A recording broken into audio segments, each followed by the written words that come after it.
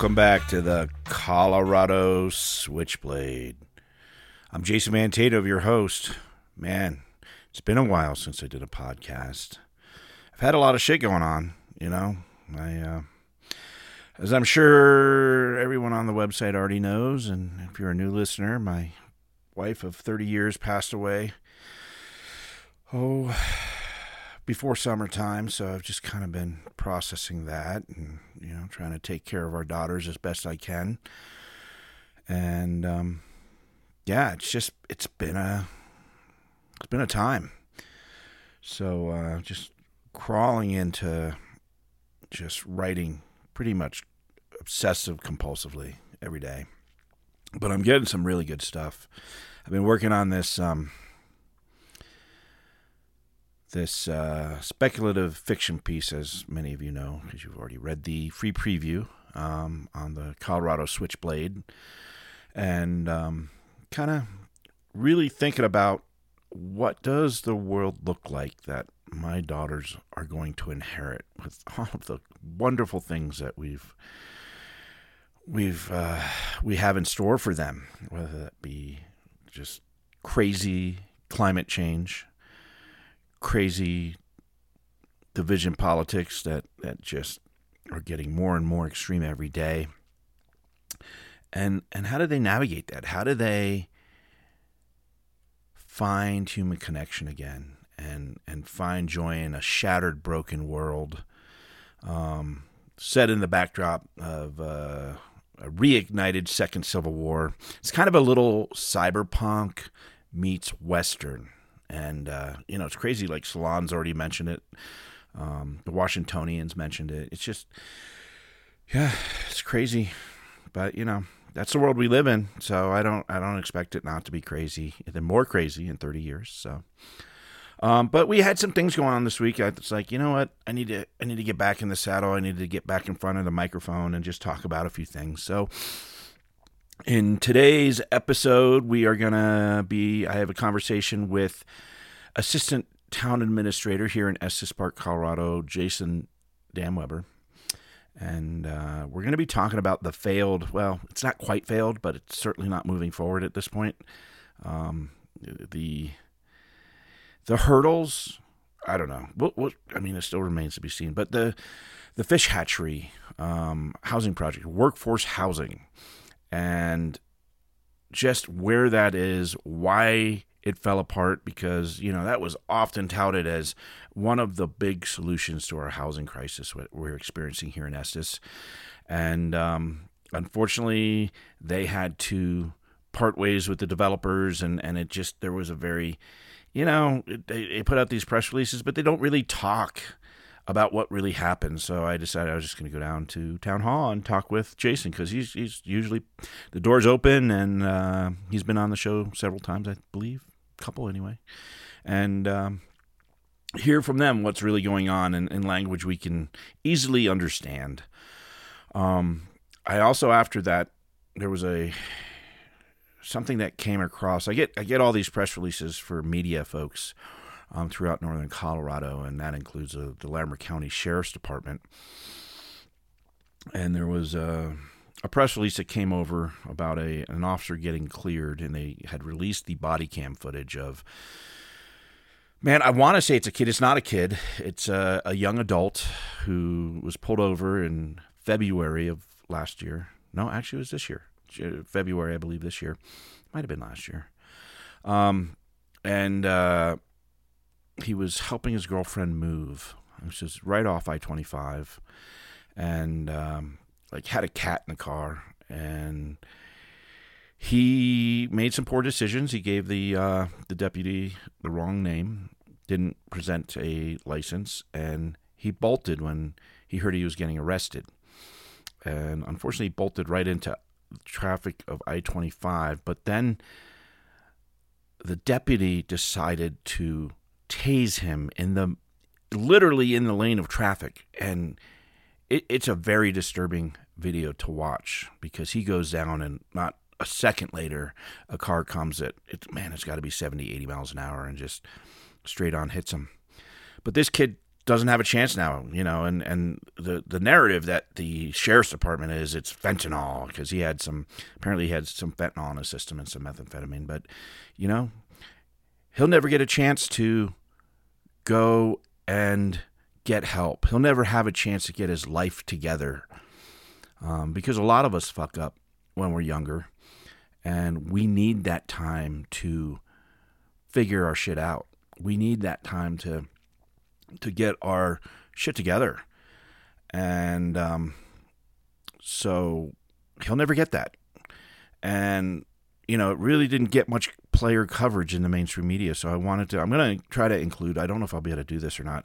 I'm going to try to include, because on Substack, you can either have it be a podcast or a video. I'm not sure if you can have a podcast episode that has a video.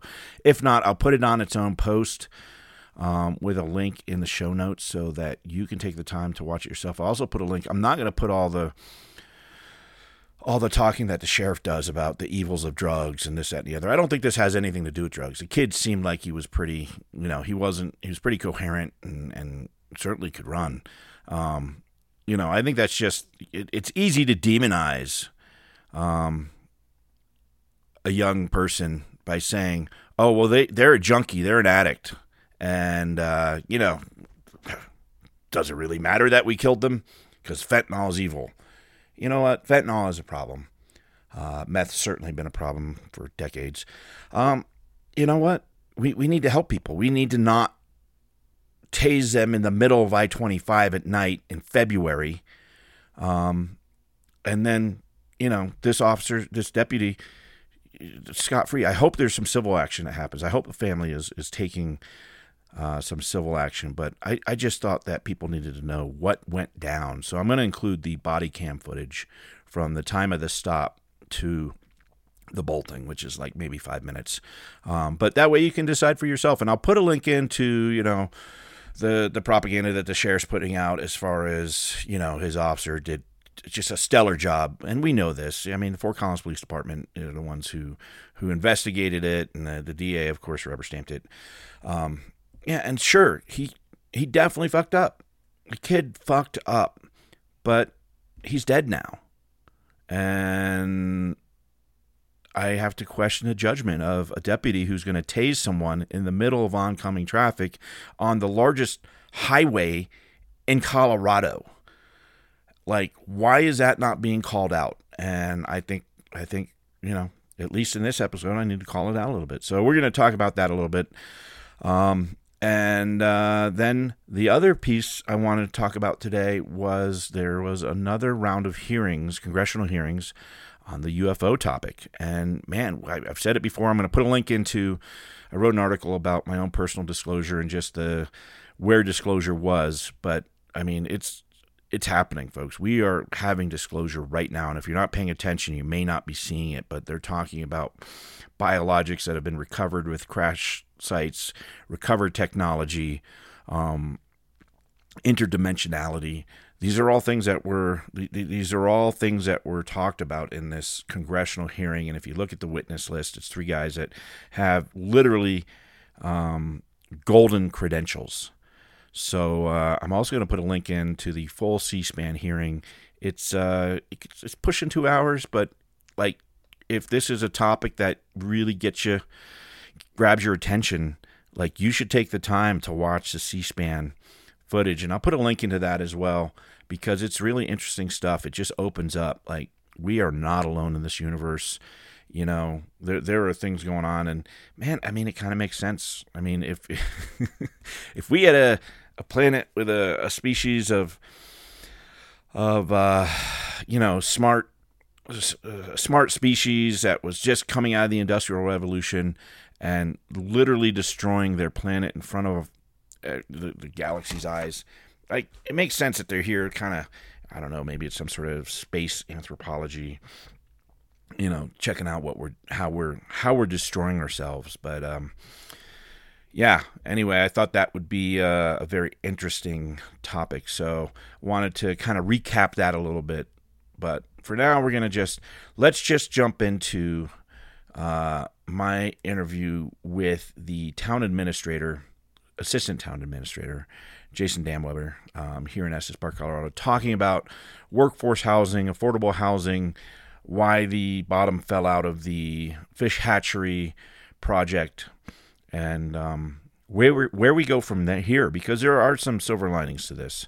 That hopefully in the city's push, according to Jason, the city's push is for lower rents. I mean, they were talking about the way the project was sitting. If you had 2 kids and you had a partner, so 4 of you in a 2-bedroom apartment, you'd be looking at like $2,100 a month. So that's not all that affordable. That's not really going to help the people that are, working as bartenders and hostesses and cooks that are currently sleeping in their cars, which is okay enough in the summer.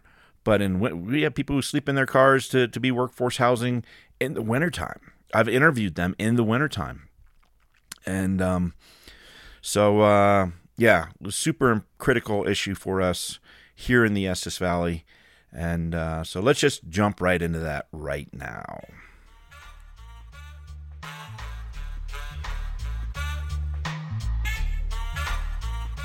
Jason is the assistant town administrator here in Estes, and we're going to talk a little bit about affordable housing in Estes. So we had this project going, the Fish Hatchery affordable housing project, and that just fell apart. So I'm just wondering, I know that we put out the press releases, but it's fairly vague. So what happened? I mean, there are people living in their cars right now that are trying to become a part of our community, that are a part of our community already. That I know many people that were relying on that project. So what happened? How come? And where's the future of it? But let's just start with what happened. So a couple of different things. The Fish Hatchery project was never an affordable housing project. It's a workforce housing project, and the difference there is that what we've discussed to date is the requirement that development house people who work in our local workforce a minimum of 30 hours a week year-round. Right. There weren't income restrictions as the project was envisioned. So there's attainable housing and workforce housing. Attainable housing is generally referring to housing that's provided for people with lower income. So I want to make that distinction because with the Fish Hatchery project, that was going to have rents between 80 and 120% AMI. There's a great need AMI there. Being area median income, okay. Essentially the amount of money that a household makes. And to your point, our housing needs assessment strategic plan evinced a great need for housing for all income levels, but especially those making below 60% AMI. There was a great need for what we were looking at also, 80% and above. But several things changed since we really started this process in earnest about 2.5 years ago when we put out the RFP. One of those things was the fact that there are projects coming out of the ground that will meet some of that need for the higher AMI levels. We've got the wildfire project over off of Dry Gulch and the prospector that's coming out of the ground off of 7. And we think that those projects will put a big dent in the need for 80 to 120% AMI.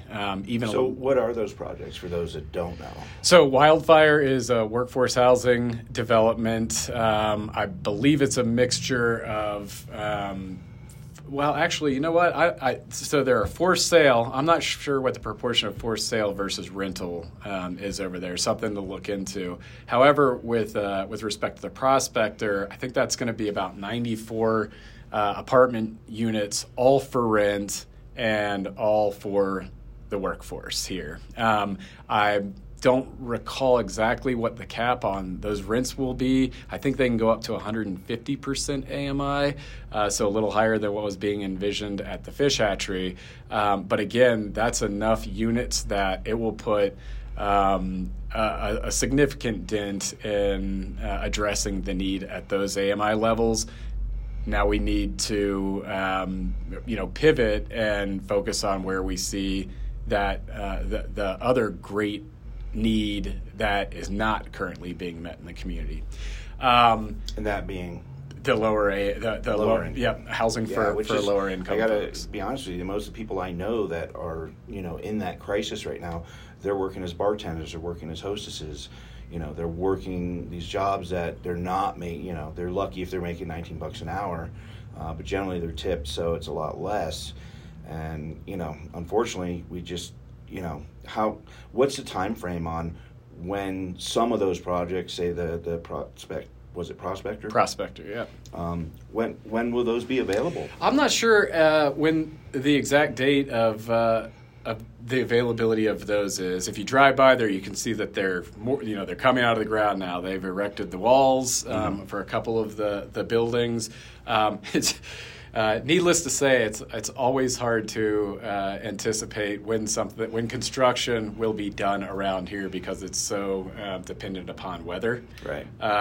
That's one of the reasons why we allow, depending on the circumstances, night work or weekend work to occur because our construction window is so short. I expect that those will, if I had to guess, I'd say those will probably be opening up sometime in 2024. Sooner the better, because as you mentioned, the need is absolutely there.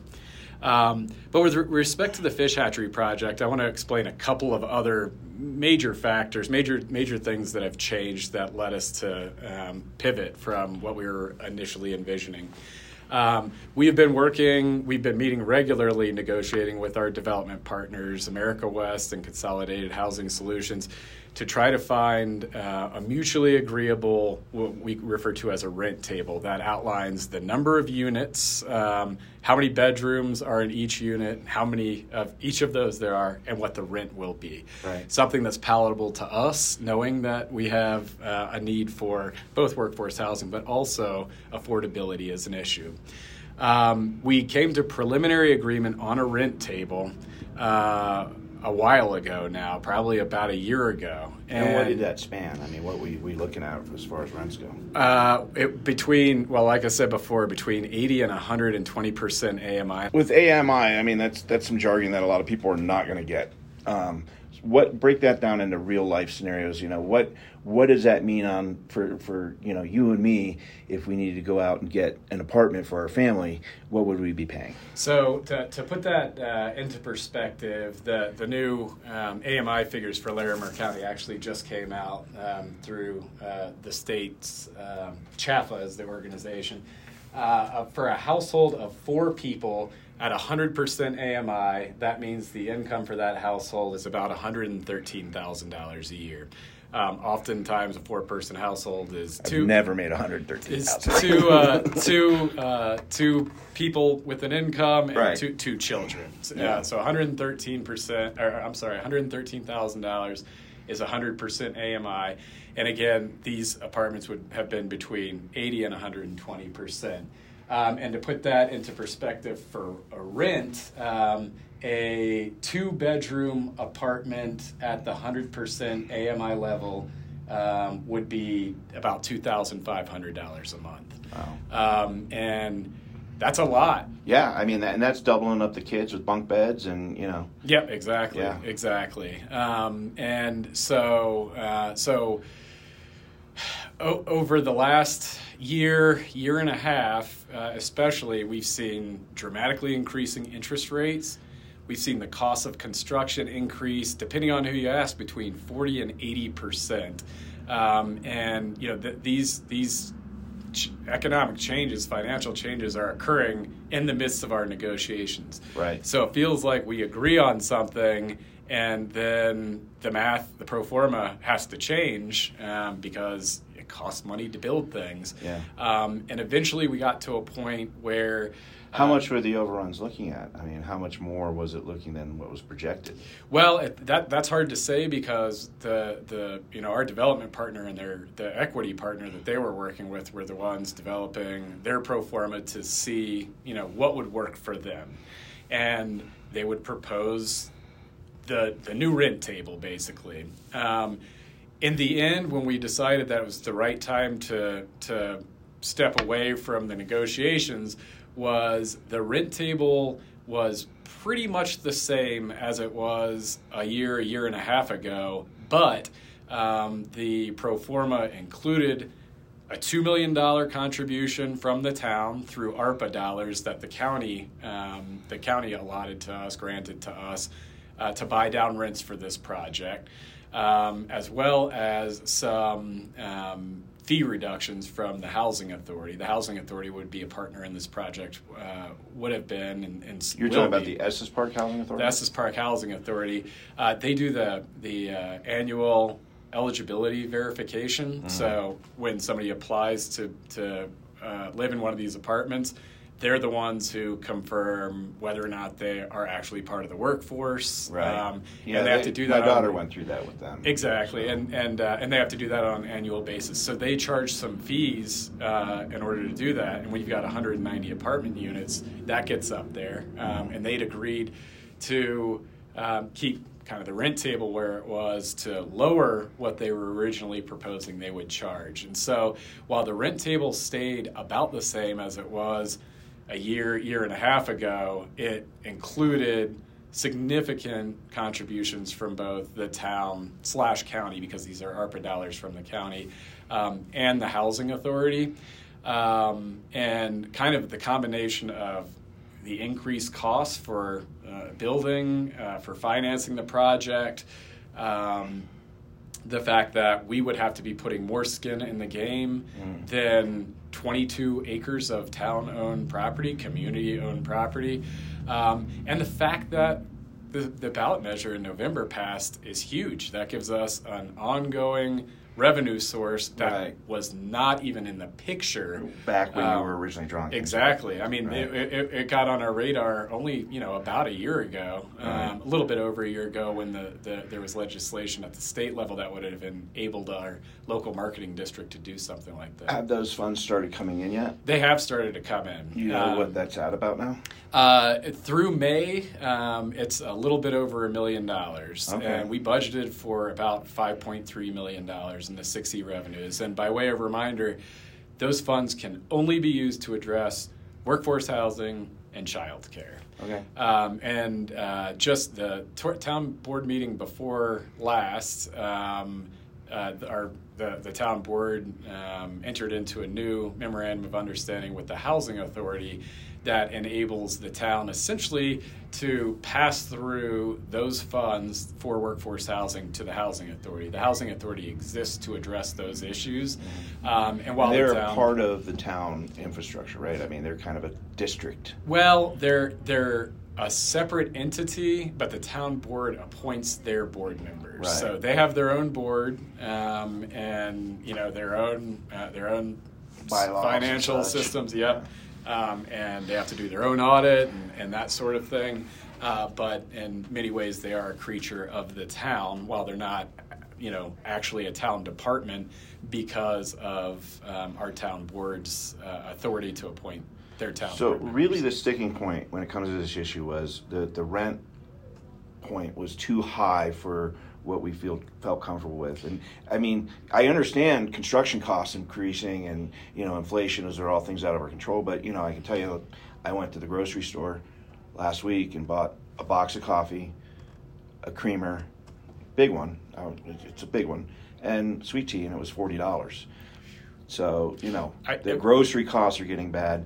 And unfortunately, I'm working on a story now where, because there is no affordable housing, we have some unscrupulous business owners in town that are bringing in J-1 visa workers from all over the world under what I would say is false pretenses. They're saying one thing, and the reality when they get here is another. There are people that are bunking right now in this town, 5 to 7 people in houses with black mold issues. They're just being taken advantage of, and this is something we know has gone on for years. But unfortunately, the housing crisis we're in just exacerbates those types of issues when they happen. So I certainly commend that, you guys are looking at the price point of what rent's really going to be, but yeah, when are we going to see? So to your point, if I had to pick one thing that led to the pivot, Yes, I think it is affordability. Yeah. And which I can get behind, like having a bunch of new apartments that aren't going to help the people that are working at the schools, or helping run the small businesses in town that we rely on for our tax base. What's that? What good does that do? Well, and we have one shot at this, and we need to maximize the impact of this property, and pivoting and allowing the town, in partnership with the housing authority, to really be in control of this project, right, gives us the flexibility to build what we think we need, setting aside the design components, which are important. And, right. When we only have so much land we can develop. Exactly. But it'll allow us to determine what the appropriate levels of rent levels are, the appropriate mix of the number of units and the bedrooms within those units. And also, we can use that part of that property if the town board chooses to address not only attainable housing issues, workforce housing issues, as we traditionally talk about them, 30 hours a week year round, but also some of those great seasonal needs. Yeah. And there are lots of creative ways that can be done. Dorm style housing is one of the things that we've discussed. There's this property abuts Rocky Mountain National Park. They have a huge need for housing for their workforce, especially their seasonals that come in the summer. And that's another thing that would have not been on the table if we proceeded down the path with a development partner, because the finances wouldn't have worked out for them. But with the 6E funding and other funding sources, basically everything's back on the table again. So where do we go from here? Like, what's the plan moving forward to address this crisis? Well, we have lots of conversations to have with the housing authority and the community about what goes out at Fish Hatchery. We are not stopping the project. We are, like I said, keep saying, pivoting. We're not going to be working with the development partner that we had previously identified. Who they actually were a good partner. We just were unable to come to terms in the end. So we're going to be having discussions about what needs to go there and how that happens. So if we're talking about find a new partner developing, and they've got to have the financial aspect of that, right? Because that's on them to a certain degree, right? Well, that's one of the biggest questions is how we can, what was being built out there would have cost about $60 million. And, it's probably reasonable to assume that whatever we build out there will cost about that much, maybe more if things keep going the way they are with the economy. And so we need to figure out how we leverage 6E funds, funds through the Department of Local Affairs at the state. There's lots of grant opportunities there, and how we can, receive rents from the people who are living there to, reinvest back in the project to make it sustainable and build other things. The most recent, vote. So we've got funds coming in on a local level too that are already accumulating. So. Yes, and those can be leveraged, and we can take out loans just like a person can. It looks different, and it will be a lot of debt payments that we will be responsible for taking care of. But that's all things that still need to be figured out. Is how we make this project happen. We can make it happen. I'm confident that we can, and we don't know yet if the housing authority is going to serve as a developer, or we put out a new RFP to find a new partner that's focused on lower income housing. And that means they'd be leveraging different funding sources, primarily through the federal government. But the housing authority, they built a successful project over on Peakview a couple of years ago. Mm-hmm. I believe that's 26 units. So we're talking about much greater magnitude with this project, but it's certainly something I believe that they're capable of. We still, this is just so fresh, we still have to have conversations about what they have the bandwidth to do and how we work together to make sure something gets built there. I think that's probably the biggest consequence of changing direction, is that it's going to take longer to get something built there. I don't think it's going to take 5 years longer. I hope but not. But I've been hoping that we had shovels in the ground out there, late this year, early 2024, and that's not likely to happen now.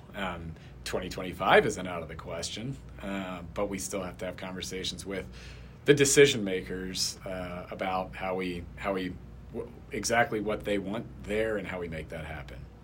Right, and the decision makers being the town council, the town board, primarily, and the housing authority board as well. And again, we're working in lockstep in partnership with them. The executive director of the housing authority, Scott Moulton, and I joke that we should probably just be sharing an office these days, because we're working so much on planning for future workforce and attainable housing in the community. Well, that was my next question. Like, how aggressively are you going after this? After what? After the workforce housing and the pivot and like regrouping and getting a new plan. Very aggressively. I mentioned the MOU that was recently passed that allows us to pass through funds to the housing authority. Yep. And they're getting dominoes lined up. They need to hire additional staff that are development professionals, project managers for workforce and attainable housing projects. Well, hopefully you have some that live in town already, because otherwise they may not have a place to live. Well, yes, that's an irony that all employers around here have to live with and face, and we hope to make it easier on them, and that includes the town. Oh yeah, we have absolutely lost prospective recruits because of the difficulty in finding housing here. And we've had difficulty retaining some people who are looking to buy something or whose rents continue to go up, and there's not a more affordable place for them to go. Right. We've seen a major brain drain, and just across the spectrum. I think everyone in town knows someone that either lived here or wanted to live here and was looking at moving their life here, that just couldn't because because of the reality of where things sit. That's right. And this issue is going to take a long time to address because of how long it takes to figure out how to finance something and then build it. But we're moving as aggressively as we can. The housing authorities always got their eye on potential properties that can be purchased to land bank. And even if you sit on those, that's one of the hardest things to get, is the property to build housing on. I like to think that the child care side of things, which is also a major challenge critically for important as well, employers and employees here, will be something that we'll be able to really wrap our arms around and get addressed in the shorter term. And we've already created a number of new spaces for infants and toddlers that never existed in the community through the YMCA of the Rockies. The town's granted them funds to help create the required outdoor space that's got to be separate for the younger kids. We provided them with a grant for recruitment and retention bonuses for staff that are responsible for the infant and toddler age groups. And they've done an amazing job creating the spaces and recruiting and retaining the staff for those positions in partnership with the town. And there's 10 new spaces for the younger kids that didn't exist before. And that doesn't sound like a ton maybe, but it's huge. And we hope to keep increasing. Better than where we were. So absolutely. That's progress. And 2 weeks ago now, 3 weeks ago, the town board provided EVIC's Family Resource Center with a $100,000 grant.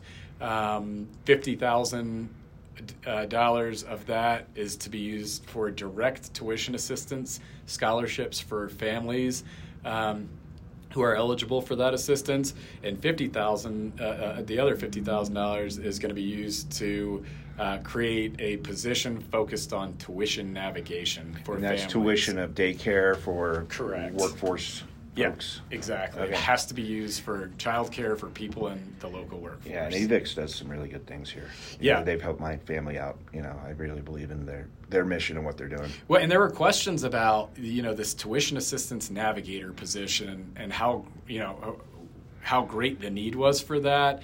And I think a lot of people don't realize how difficult that system is to navigate for a parent.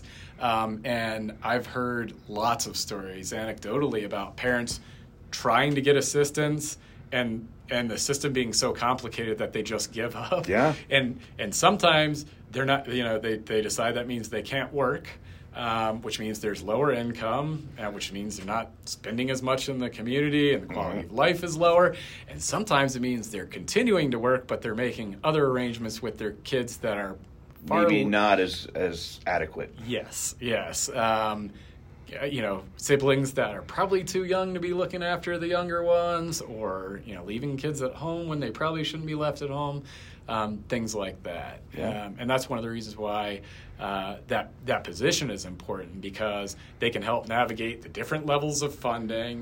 That the county is the first line, and then this tuition assistance through EVIX is a way that you can supplement what you get from the county. It's called CCAP, to help pay for childcare. So I don't think, with the passage of 6E, I don't think that affordability for childcare should ever be an issue. Once we get these programs in place, and I hope that later this year, early 2024, that we'll have new programs in place to ensure that. While housing will still be an issue, for sure, it probably always will be, that the dearth of childcare is never going to be a reason why somebody can't move here. Yeah. All right. Well, again, thanks for taking the time to kind of break down some of the stuff that, people like me maybe wouldn't understand as readily from a press release. Yeah. And just put it into some plain language and give us some inside golf as to what's happening kind of behind the press release. So I definitely appreciate that. Absolutely. Always a pleasure talking to you, Jason. All right. Thanks, Jason. Right, again, that was Jason Damweber, who is the assistant town administrator for the town of Estes Park. So let's shift gears here a little bit. Let's unfortunately, this is a darker topic. And one that's not easy. I mean, unfortunately, the law enforcement agencies in Northern Colorado have been getting a whole lot of really bad press lately. Loveland PD, I'm looking at you. And it doesn't matter how many Facebook posts you put up of you playing basketball with kids and buying ice cream for old people. Like, we know. How many times has the New York Times alone written about the Loveland Police Department? This particular incident doesn't involve the Loveland Police Department, but it does involve the Larimer County Sheriff's Office. So there was a press release put out with a video summary of a critical incident that occurred on February 18th of 2023. So back in February. And we also have a written statement from our new sheriff, Fayen, and I'll post links to all this stuff, but I'm just going to go over the statement.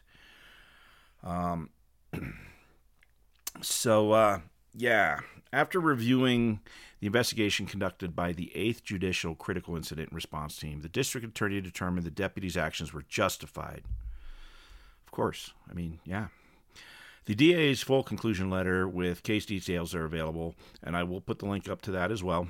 But here's the statement from the sheriff that was put out yesterday. We train our deputies to keep the community safe by taking decisive action with information they have available in the moment.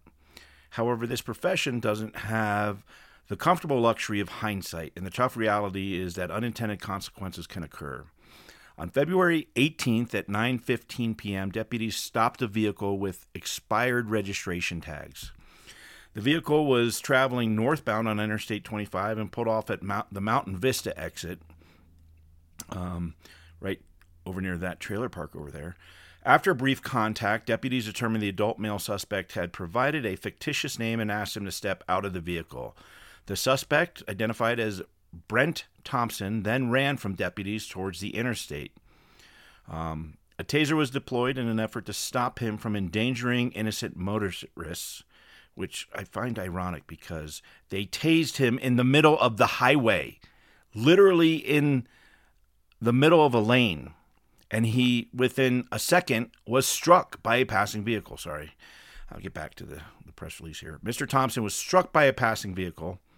Despite life-saving efforts by deputies and EMS personnel, he was pronounced deceased at the hospital. Well, yeah, I mean, you tased him. He went down in the middle of I-25 at night in February when it's cold and icy.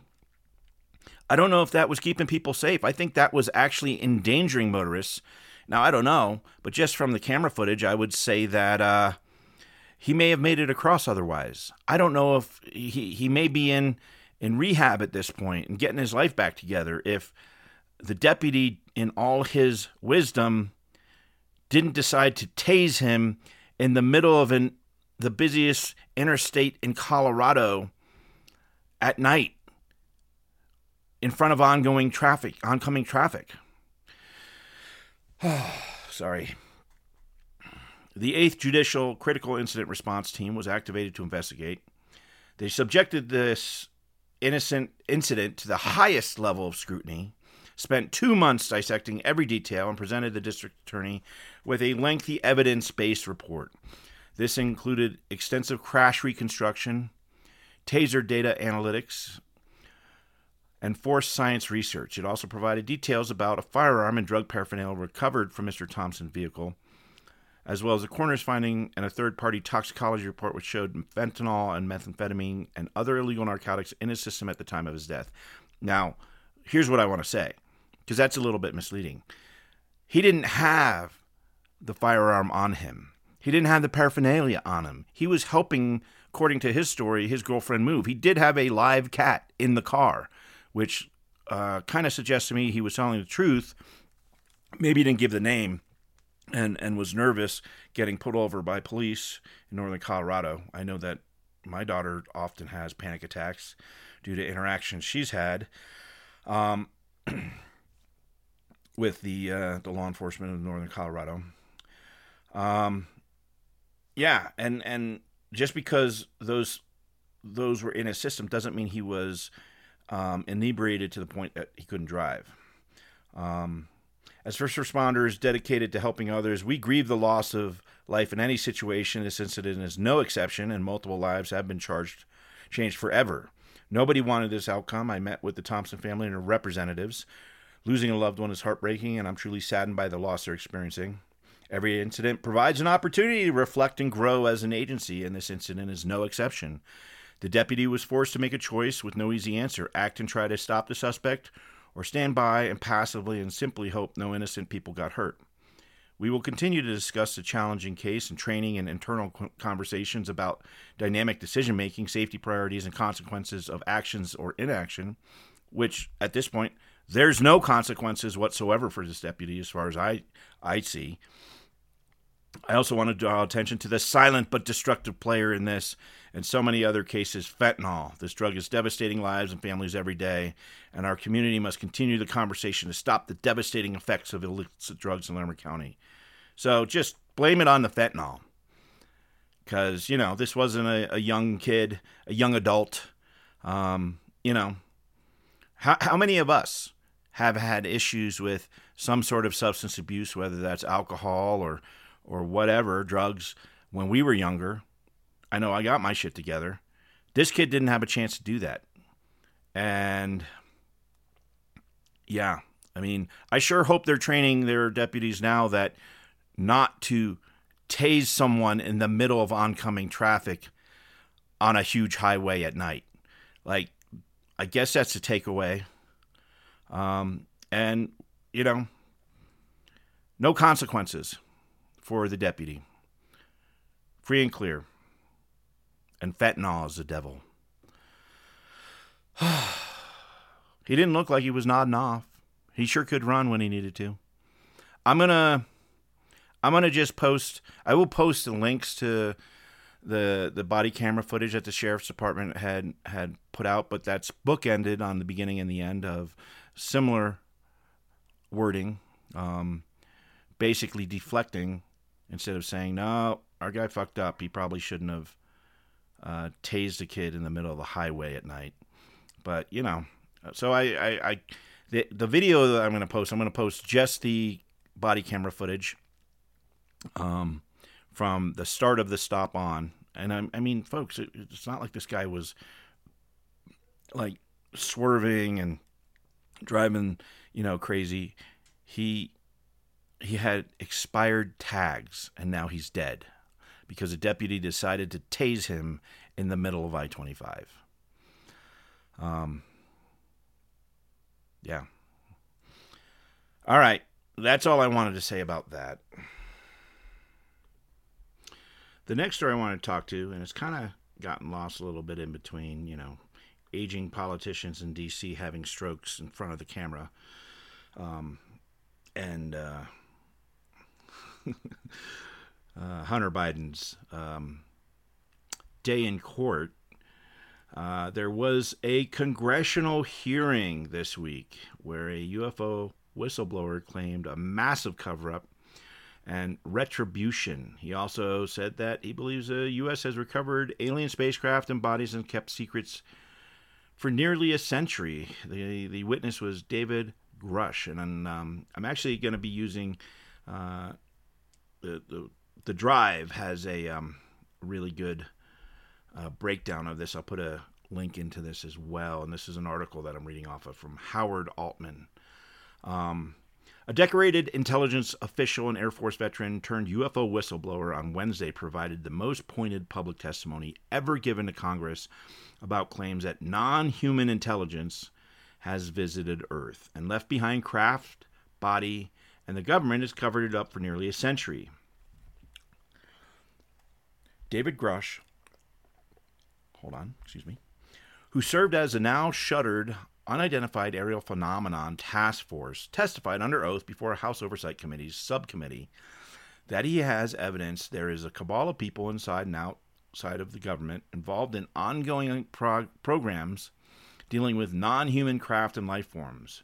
These beings have visited Earth, he said, and the cover-up has been going on since at least the 1930s. He testified that the U.S. government possesses multiple alien craft and the remains of their crew. The government contractors have misappropriated money to fund these ongoing programs, and that there have been efforts to silence those who come forward that may have even included murder. In addition, Grush said that the U.S. was working to reverse engineer alien technology and that people were hurt in the process of attempting to do so. He said he had a list of witnesses, both cooperative and hostile, for future hearings that could be provide additional answers through first-hand accounts. He didn't give those in open testimony because he is facing retribution for whistleblowing, and he was very aware and conscious of letting out publicly, putting into the public record anything that may be a classified national secret. So he wanted to do this in the right way. He also joined the chorus of those who want to see the release of the images and videos taken during the February shoot-down of a Chinese spy balloon and other mysterious craft that flew over North America. Grouch had previously raised these issues when he filed a whistleblower complaint with the U.S. intelligence community Inspector General about the internal reprisals for his work on this issue. The complaint was deemed credible at the time, and the probe into it is still ongoing. He's also spent nearly a dozen hours in closed-door congressional hearings and made similar allegations to two media outlets, which include News Nation. There was another interview. But Wednesday was the first time that he made those statements in a public in public under oath. He limited his statements to what he could divulge publicly without violating laws pertaining to classified information. His statements were what he was cleared to talk about after a Defense Office of Pre-Publication Security review, but he repeatedly said he would offer more detailed answers to sensitive questions in a closed congressional hearing if those in attendance had the clearances to hear his answers. And I believe they set that up. I mean, listening to the hearing, watching it, I think he went right in to do that.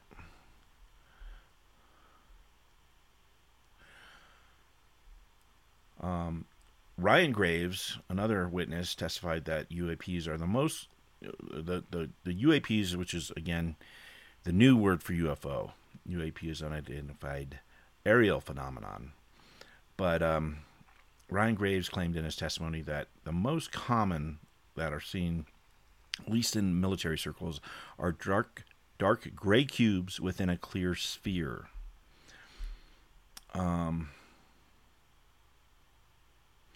A retired Navy commander, David Fravor, who at one point was the commander of the famous, it's like Black Aces, I want to say. It's like the famous Navy fighter group. He said that the technology we faced was far superior than anything we have, and he still can't explain it.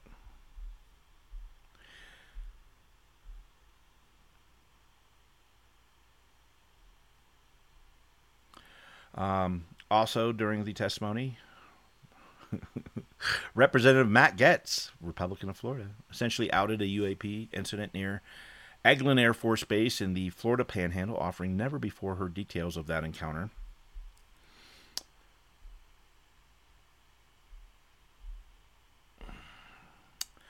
So, Grouch, the original guy we were talking about, was an intelligence officer detailed to the National Reconnaissance Office, or NRO, as an Air Force reservist, and later served in a similar capacity in the National Geospatial Intelligence Agency, or NGA, from 2021 till just a few months ago, earlier this year. He was that agency's co-lead in unidentified anomalous phenomenon, or aerial phenomenon. The transmedium object analyst, and reported to the UAPTF and eventually to the All-Domain Anomaly Resolution Office, or AARO, which replaced it. He told the committee that he had become a whistleblower following the concerning reports from multiple esteemed and credentialed current and former military and intelligence community individuals that the U.S. government is operating with secrecy above congressional oversight with regard to UAPs. In his opening statement, Grouse said he based his testimony on information I had been given by individuals with long-standing track record of legitimacy and service to this country, many of whom also shared compelling evidence in the form of photography, official documentation, and classified oral testimony. He added that he had taken every step I can to corroborate this evidence over a period of 4 years, and to do my due diligence with the individuals sharing it. And it is because of these steps that I believe strongly in the importance of bringing this information before you. In 2019, Grouch testified that the UAPTF director tasked me to identify all special access programs and controlled access programs we needed to satisfy our congressionally mandated mission. At the time, given his extensive executive-level intelligence support duties, Grouch said he was cleared to literally all relevant compartments and in a position of extreme trust in both my military and civilian capacities. I was informed in the course of my official duties of a multi-decade UAP crash retrieval and reverse engineering program to which I was denied access to those additional read-ons, Grouch said. I made the decision based on the data I collected to report this information to my superiors and multiple inspector generals, and in effect became a whistleblower. As you know, I have suffered retaliation for my decision, but I'm hopeful that my actions will ultimately lead to a positive outcome of increased transparency.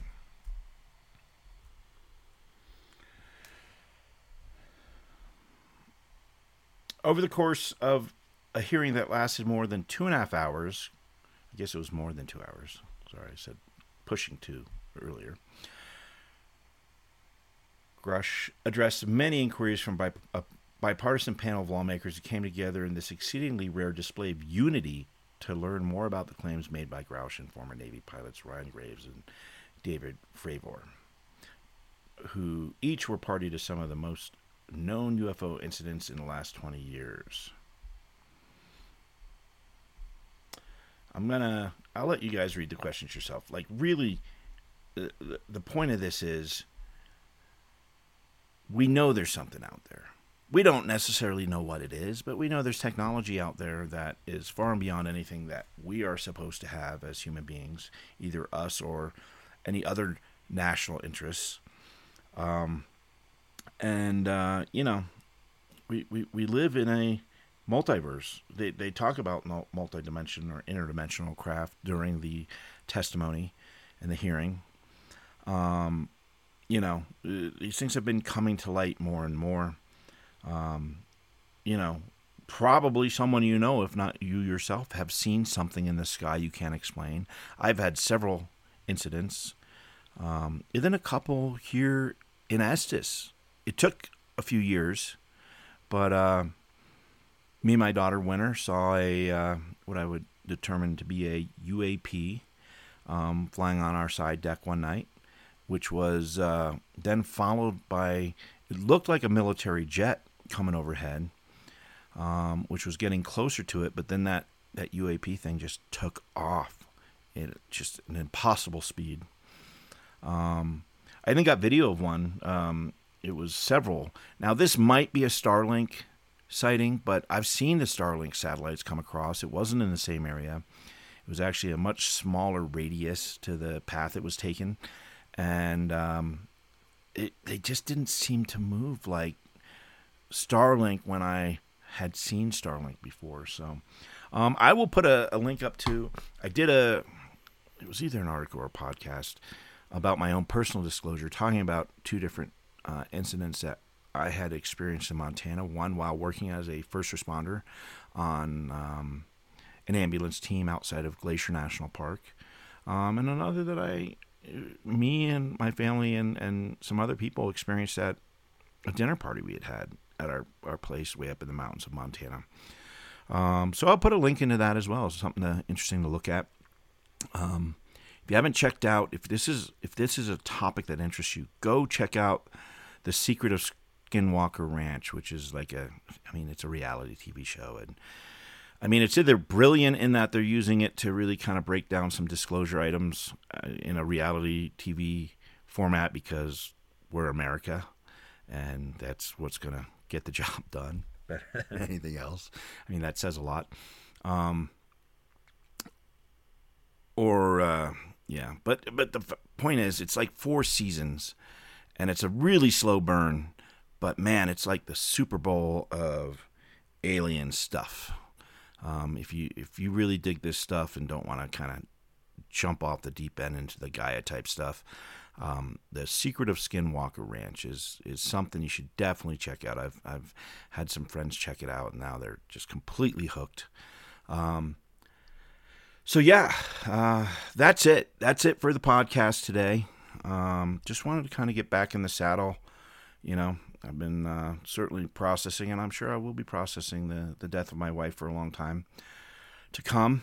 Something like that just doesn't, it's just ongoing. So I don't know how often I'll be doing the podcast. Probably more often than not, because I'm doing more and more writing, trying to finish up this book. The title of the book is The Propagandist's Daughters, and I'm not sure who it'll be out on. Who knows? Maybe I'll then self-publish it. But I've got some major publishers that are interested in it, and my agent wants to get it to them as soon as I'm done. So I'm just working furiously every day to try to just get it done. But it's a book, it's a novel, it takes time. But I'm hoping I'll have everything done with the manuscript and like a second draft edit by the time the snow flies, and go from there. But the response so far has been great. If you haven't checked it out, you can go to the Colorado Switchblade. Just Google it, and it's a free preview. The first 5 chapters I have included snazzy AI illustration of each chapter, which I thought was pretty cool. But that's it. That's the show for today. Thanks for sticking by me as my family goes through this this traumatic life event. And yeah, I got lots of big things on the horizon still. All that is still ongoing, and yeah, so I'm just gonna keep doing the same thing I've been doing for the last many years, and keep writing and keep talking and just, you know, live my life. All right, folks. Well, I hope you enjoyed the podcast today, and I will talk to you again soon. Again, this is Jason Mantano. If you're listening to the Colorado Switchblade podcast, I'll talk with you soon.